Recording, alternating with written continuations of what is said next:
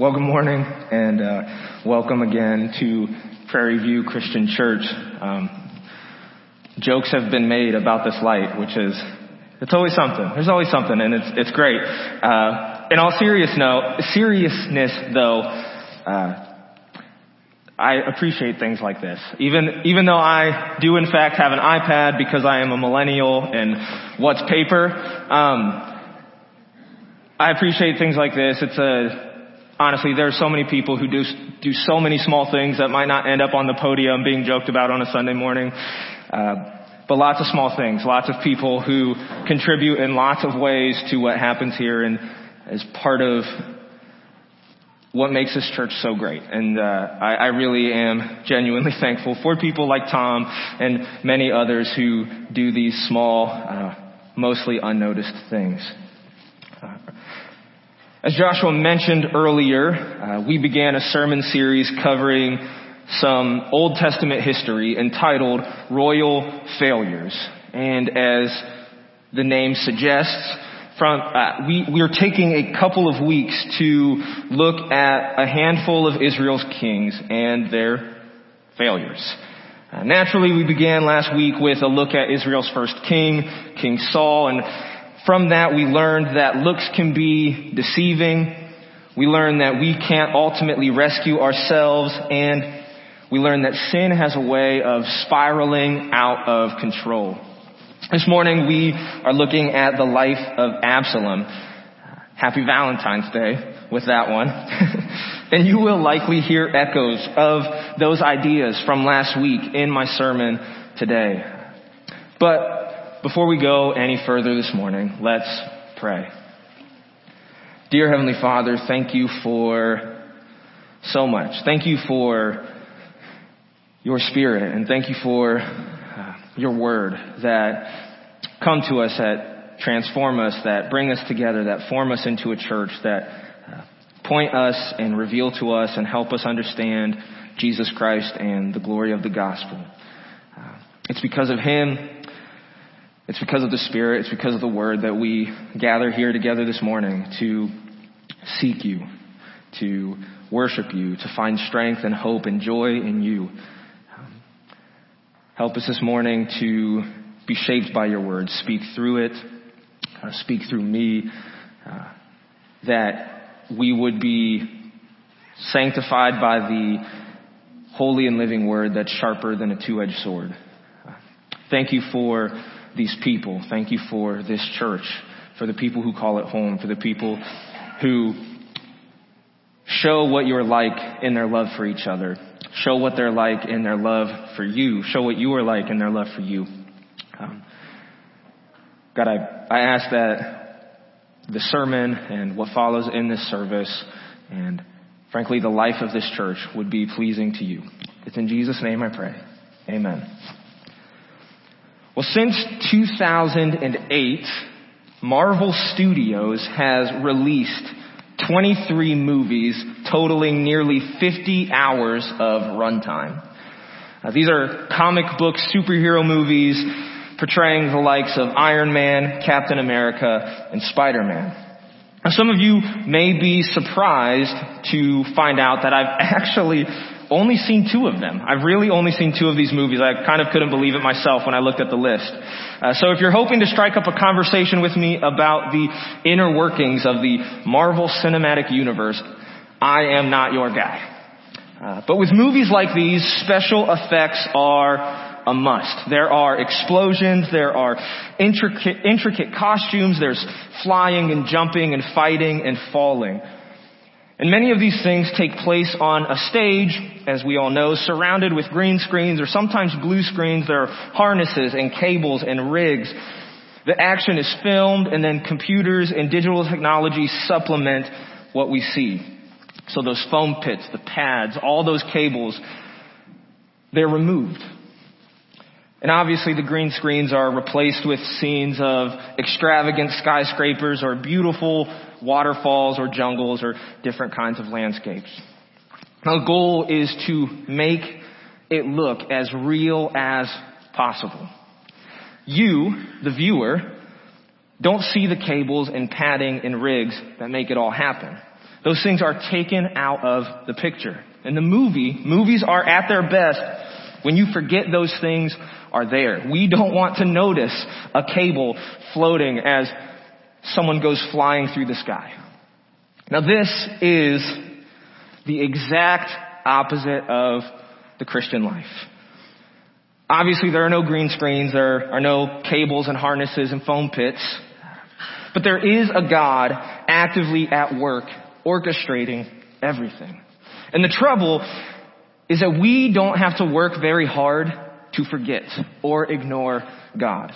It's easy to remove him from the picture and only see the action. And instead, we need to constantly remind ourselves that God is really there.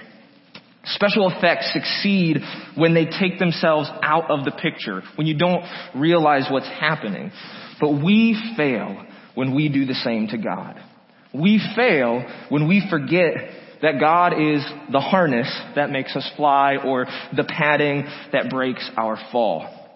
In the words of Acts 17:28, he is the one in whom we live and move and have our being.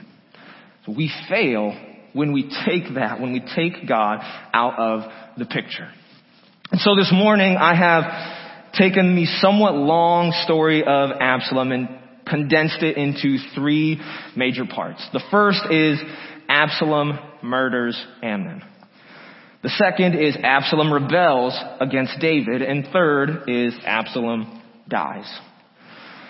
Now, all 3 pieces of this story are marked across the board by the removal of God from the picture. Forgetting that God is at work. Forgetting that God is the one who makes things happen.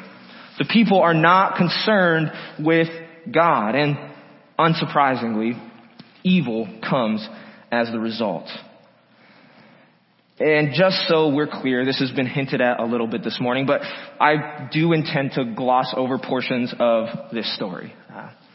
Frankly, there are kids in the room and there might be kids within earshot online. I'm not trying to pretend that the ugliness isn't there. I'm not trying to make things seem less severe than they really are. I've said it before, I will say it again, that one of the things I appreciate the most about the Bible is its ugliness.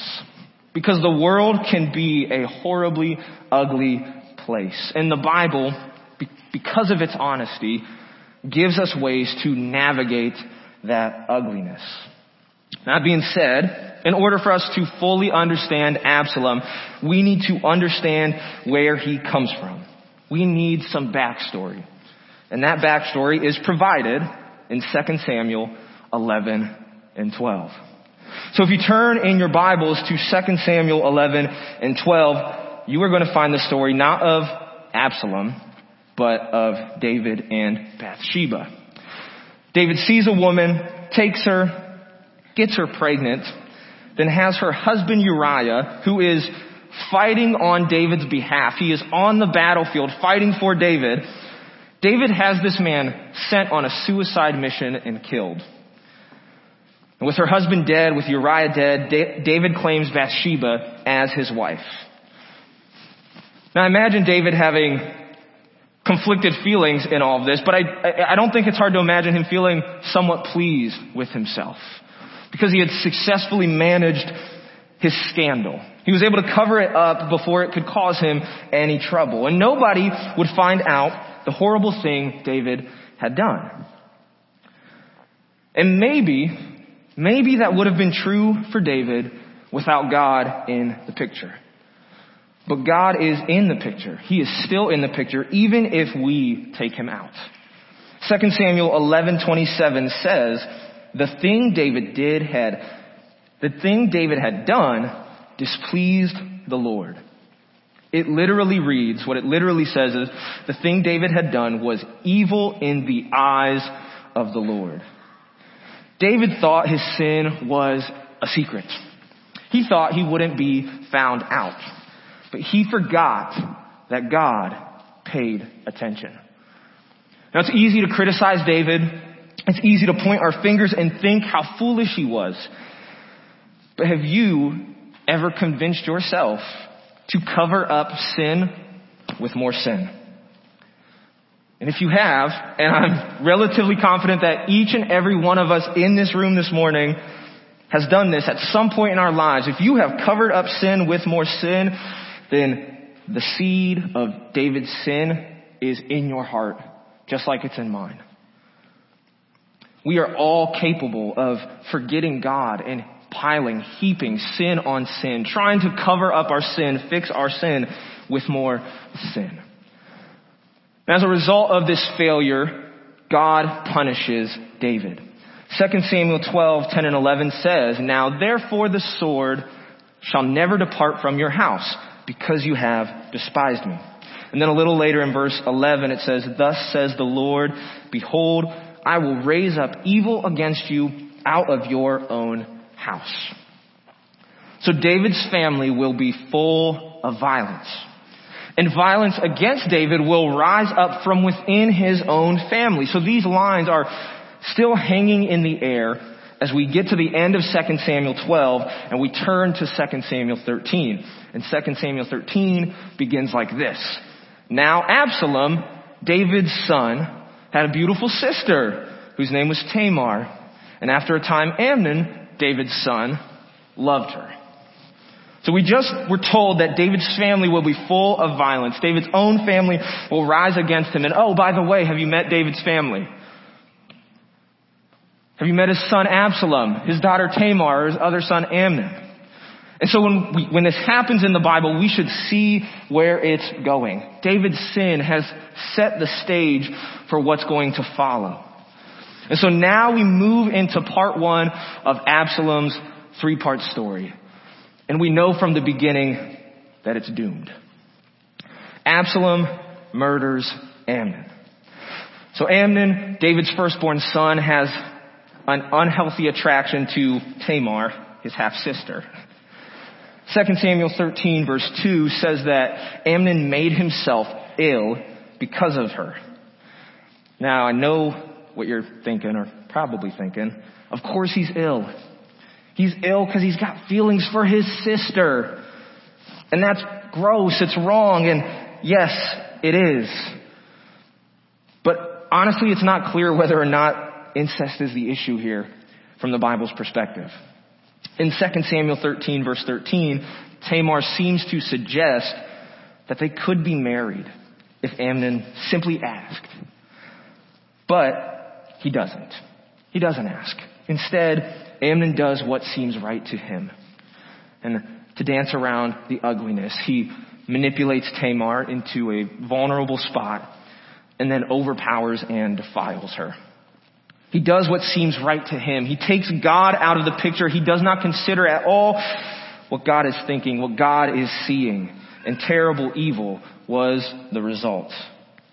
But Amnon isn't the only failure here. David and Absalom both fail in their own rights. David, as king, had a duty to uphold justice. He had a duty to punish the wicked and protect the righteous.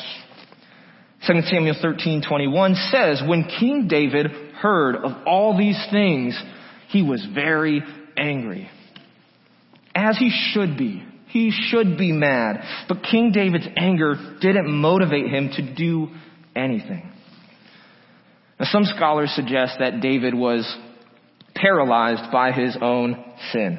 That he couldn't imagine condemning Amnon for something he himself was guilty of. After all, he had done a very similar thing to Bathsheba. Personally, I think he was paralyzed by love for his son. But either way, David failed to fulfill his God-given duty. God had appointed David to rule with justice, but God, again, he was not in David's picture. And terrible evil was the result. And lastly, Absalom. Absalom is angered by David's lack of judgment. He's angered by David's lack of action. And so, he takes justice into his own hands. 2 years after the crime, 2 years of waiting and festering in his hatred of Amnon, Absalom hosts a celebration. He hosts a party as a pretense for killing his brother. 2 Samuel 13:28 says, "Then Absalom commanded his servants, 'Mark when Amnon's heart is merry with wine. And when I say to you, strike Amnon, then kill him. Do not fear. Have I not commanded you? Be courageous and be valiant. This command from Absalom is very similar to commands given elsewhere by God himself. Joshua 1:9 says, have I not commanded you? Be strong and courageous. Do not be frightened and do not be dismayed, for the Lord your God is with you wherever you go. Deuteronomy 31:5-6 says, and the Lord will give them over to you, and you shall do to them according to the whole commandment that I have commanded you. Be strong and courageous. Do not fear or be in dread of them, for it is the Lord your God who goes with you. He will not leave you or forsake you. Psalm 27:14 says, wait for the Lord. Be strong and let your heart take courage. Wait for the Lord. Even in 2 Samuel, earlier in 2 Samuel in chapter 10 verse 12, similar language appears. It says, be of good courage. Let us be courageous for our people and for the cities of our God. And may the Lord do what seems good to him. All these verses ought to sound similar to Absalom's command. Don't be afraid. Have I not commanded you? Be courageous. Be strong. Be valiant. But there is one humongous difference between Absalom's commands and the verses we just read. Joshua, Deuteronomy, Psalm, and 2 Samuel 10 are all appealing to God. The command comes from God. Courage comes from God. Hope is in God. Confidence is in God. What about Absalom's command? What comes from Absalom? Courage is from Absalom. Hope is in Absalom. Confidence is in Absalom. Absalom does not appeal to God's power and authority, but to his own. It's clear from this commandment that this is a man that has taken God out of the picture and put himself into God's place. The next verse 29 says, so the servants of Absalom did to Amnon as Absalom had commanded. So not only has Absalom lifted himself up to this position of authority, the people around him are doing the same. And in the process, they are piling sin upon sin. And so part 1 ends with Absalom on the run. He flees to his mother's father, so his maternal grandfather's house in a nearby territory. He leaves Israel and he stays out in this other territory for 3 years. 3 years he's gone. When he does finally return to Jerusalem, he's not looking to patch things up. He instead stirs up a rebellion. And so we come to part 2 of Absalom's story, which is Absalom rebelling against David. Now, like I said, he spent 3 years outside of Israel. And Absalom is finally brought home through some political maneuvering by a man named Joab, who happens to be the commander of David's army. In 2 Samuel 14, Joab sends a woman to David with a made-up case that needs settled. She's got a made-up story and is asking for the king to make a declaration, to make a ruling on it. And in ruling the case, David unknowingly proves that his own response to his son Absalom has been wrong. See, when it comes to dealing with a total stranger, David's mind is clear and his judgment is sound. When it comes to his own family, everything is foggy. I'm sure many of us can relate. David showed partiality in his judgment, which is a clear violation of God's law and its scripture's teaching in places, ironically enough, like Leviticus 19, which Ben said he happened to be reading this week. Typically, when we show partiality to family, we are more generous. There's more leeway. But we also need to be careful not to make the mistake that David makes here. All right? David's partiality is not more generous, but it's more severe. He's more willing to forgive a total stranger than his very own son. And it's easy to understand why, because the sin of that stranger was out there. But Absalom's sin was personal. David had been personally devastated by Absalom's sin. But finding yourself in the crosshairs of someone's sin isn't a reason to withhold forgiveness. Sure, it makes forgiveness much more difficult and complicated. But 2 Samuel 14:14 says that God devises means so that the banished one will not remain an outcast.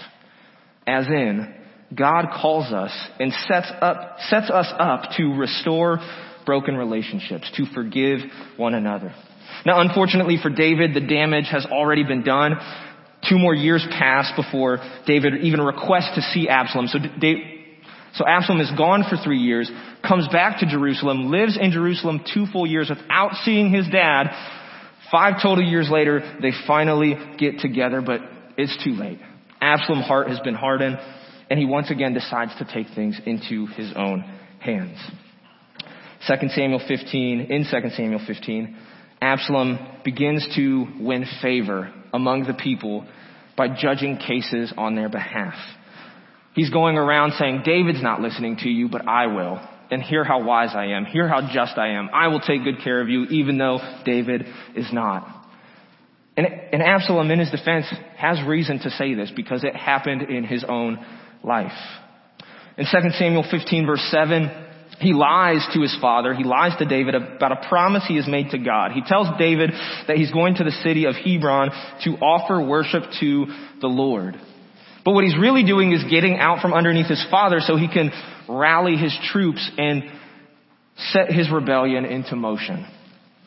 So just like his celebration years before was a cover to kill his brother, this worship is a cover to do another terrible thing.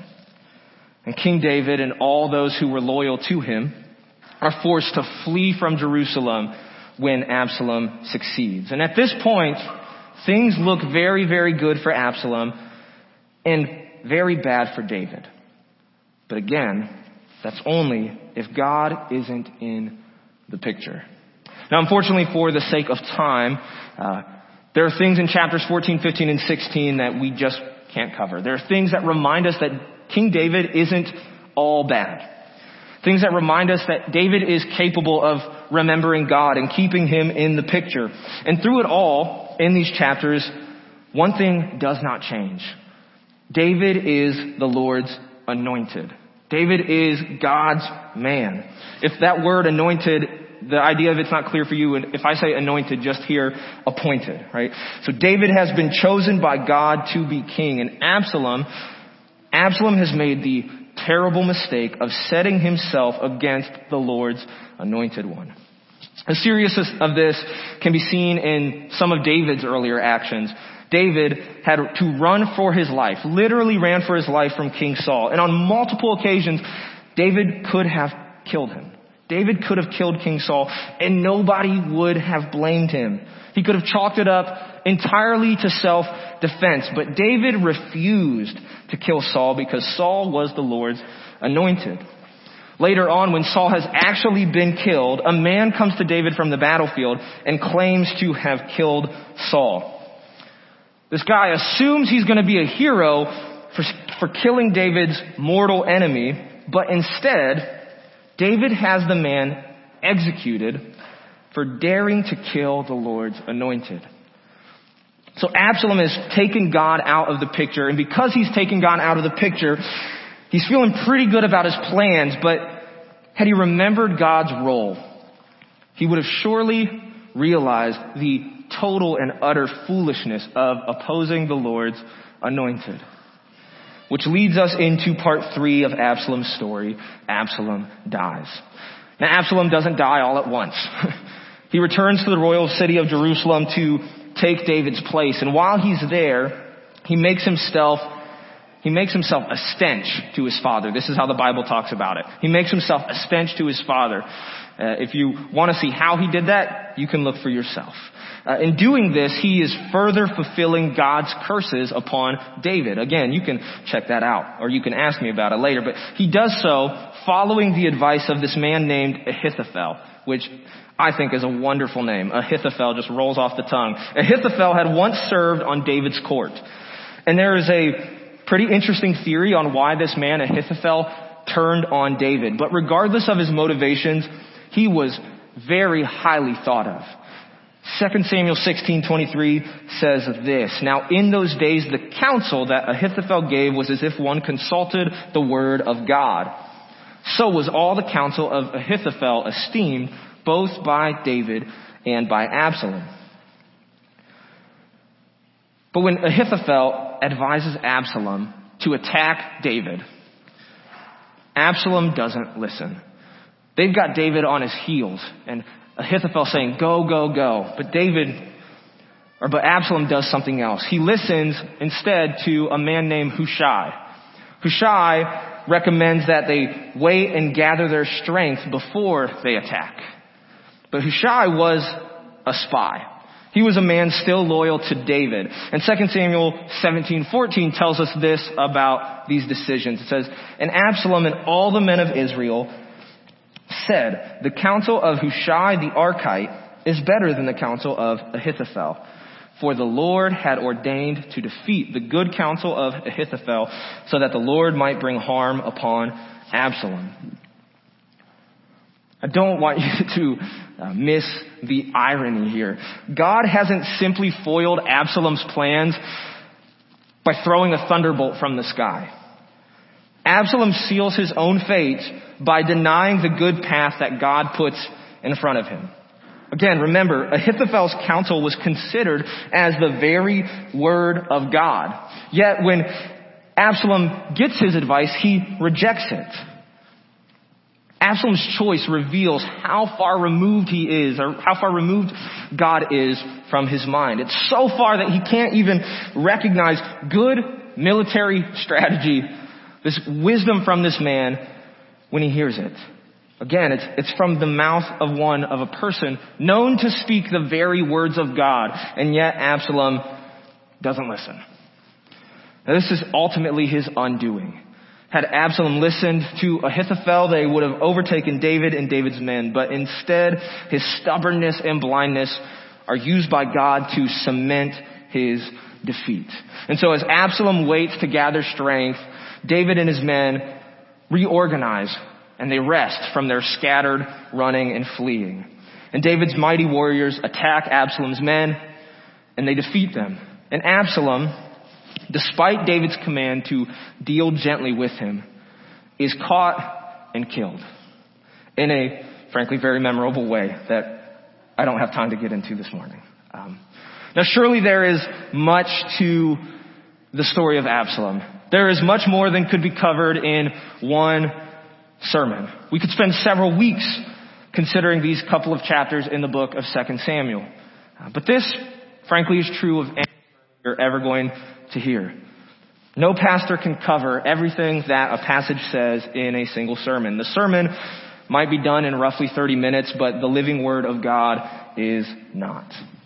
Now, while there is certainly more that could be learned from Absalom, I am certain that there is not less.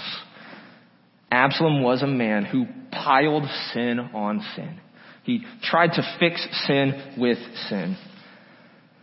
He was a man who had removed God from the picture. And as a result, his life was filled with foolish choices that led to evil, suffering, and eventually his own death. As we've seen, this rejection of God was not unique to Absalom. Even David suffered from bouts of forgetfulness. As a matter of fact, forgetting God, denying God, is a major theme of 1 and 2 Samuel. If you remember, the reason the Israelites had a king at all was because they were dissatisfied with God. They wanted a king to build an army that would protect them. They wanted a king to sit at court and decide their cases justly. Implicit in this is the fact that the people did not trust God. They did not trust God to protect them. They did not trust God to punish the wicked and protect the upright. That's why they wanted a king. They wanted a king to do for them what they thought God could not do. Now, how different would Absalom's life have been if he had trusted in God to punish the wicked? He wouldn't have taken justice into his own hands and killed Amnon. And in the life of David, in some of these chapters, or some of these verses and passages we didn't look at this morning, we see this play out. We see how David does trust in God to punish the wicked. How different would Absalom's life have been if he had trusted God to protect his people? He certainly would not have aligned himself against King David.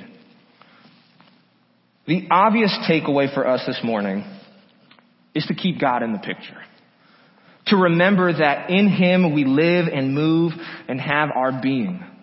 Like the cables and harnesses and pads on a movie set allow these amazing scenes to happen, God is the one who makes things happen. And when we fail to remember that, we will likely find ourselves in trouble. But perhaps even more important this morning, and I'm convinced it is more important this morning, is not just for me to tell you to keep God in the picture, but it's for us to recognize what our God is like. Now, this goes hand in hand with keeping God in the picture, because in order to do that, we have to know what we're looking at. We have to know what we're looking for. And this story about Absalom, while it shows us what happens when we ignore God, it also shows us exactly what God is like. Now, what I'm about to say isn't groundbreaking, but 2 Samuel comes after 1 Samuel. They're connected. These are 2 volumes of the same story. And so what we find in 1 Samuel is relevant to what we will find in 2 Samuel. And the reason I'm saying this is because near the beginning of 1 Samuel, in 1 Samuel chapter 2, we have a prayer of praise from a woman named Hannah, who was the mother of Samuel, which is the prophet for whom these books are named. And we're going to read this prayer this morning, and I want you, as we read it, to think about how it might connect to the story of Absalom and what God has done that we've listened to. So beginning in 1 Samuel 2, verse 1, it says, "My heart exalts in the Lord. My horn is exalted in the Lord. My mouth derides my enemies because I rejoice in your salvation. There is none holy like the Lord, for there is none besides you. There is no rock like our God. Talk no more so very proudly. Let not arrogance come from your mouth. For the Lord is a God of knowledge, and by Him actions are weighed. The bows of the mighty are broken, but the feeble bind on strength. Those who were full have hired themselves out for bread, but those who were hungry have ceased to hunger. The barren has borne 7, but she who has many children is forlorn. The Lord kills and He brings to life. He brings to Sheol and raises up. The Lord makes poor and He makes rich. He brings low and He exalts. He raises up the poor from the dust.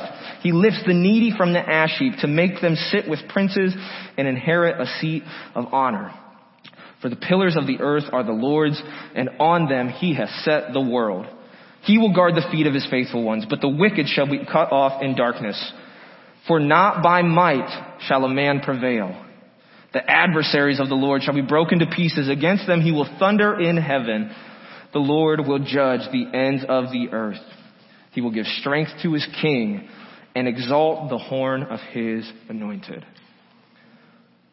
When we look at the life of Absalom, yes, we must see that we need to keep God in the picture. But this is not some random God. This is a God who punishes the wicked and guards the faithful, who knows our deeds and weighs them, who says that strength is not the same as power. It's a God who delivers His people. So yes, it is important that we keep God in the picture. And yes, it can feel like a burden. It can be work to constantly focus our mind on God when so many things are pulling us away. So many things are trying to suggest to us that He isn't there. But keeping God in the picture and doing that work is worth it. It is a joy for us when we begin to realize and understand who our God is, what He's done, and what He can continue to do for us. And all of these things become even better, even clearer in Jesus Christ. That God is our salvation. We don't need to rescue ourselves. We don't need to pull ourselves up by our bootstraps. God will provide for us. God will protect us. We don't need to be strong because God is our strength. That we don't need to be rich because God will give us bread. We don't need to find greatness here in this life because He has already given us seats of honor. All of this is true in Jesus. Jesus is our rescuer. Jesus is our perfect obedience. He is our death and our life. We don't need vengeance because we trust that Jesus will one day make everything right. That the sufferings of this present age are nothing compared to the glory that awaits us. Imagine a superhero movie with no special effects. Imagine the actors are trying to come up with solutions for the flying, for the explosions, for the costumes they need to pull this thing off. It would go poorly, to say the least. And it would be unbelievably stressful and entirely unrealistic to expect those actors to come up with a movie resembling anything like the movies produced by Marvel Studios over the past decade. But that's what we do when we take God out of the picture. When we remove God, we are left looking for our own solutions. Solutions that we will never find. Jesus is the harness that makes us fly. And he is the padding that breaks our fall. Let's pray. Dear Heavenly Father, thank you for your word. Thank you how it meets us in the ugliness, the grittiness of the world. That it speaks into that it is not all roses and rainbows and happy times, God, but that we can look to your word and find hope, find meaning, find purpose, find justice in the midst of ugliness. And those things aren't just floating out there waiting to happen. Those things are rooted and grounded in you because of who you are, because of what you do, because of your love and the holiness of your character. We can wait on you, God. We can wait on you to save us. We can wait on you to provide for us. We can wait on you to be just. Help us to better see who you are, to be, as we grow in our vision of you, God, that our hearts would grow larger as well. That we would grow in our love for you. The better we come to know you, the more we come to understand you. And as a result, we love our neighbors better and bring you more honor and glory here and now in this life. It's in Jesus' name I pray. Amen.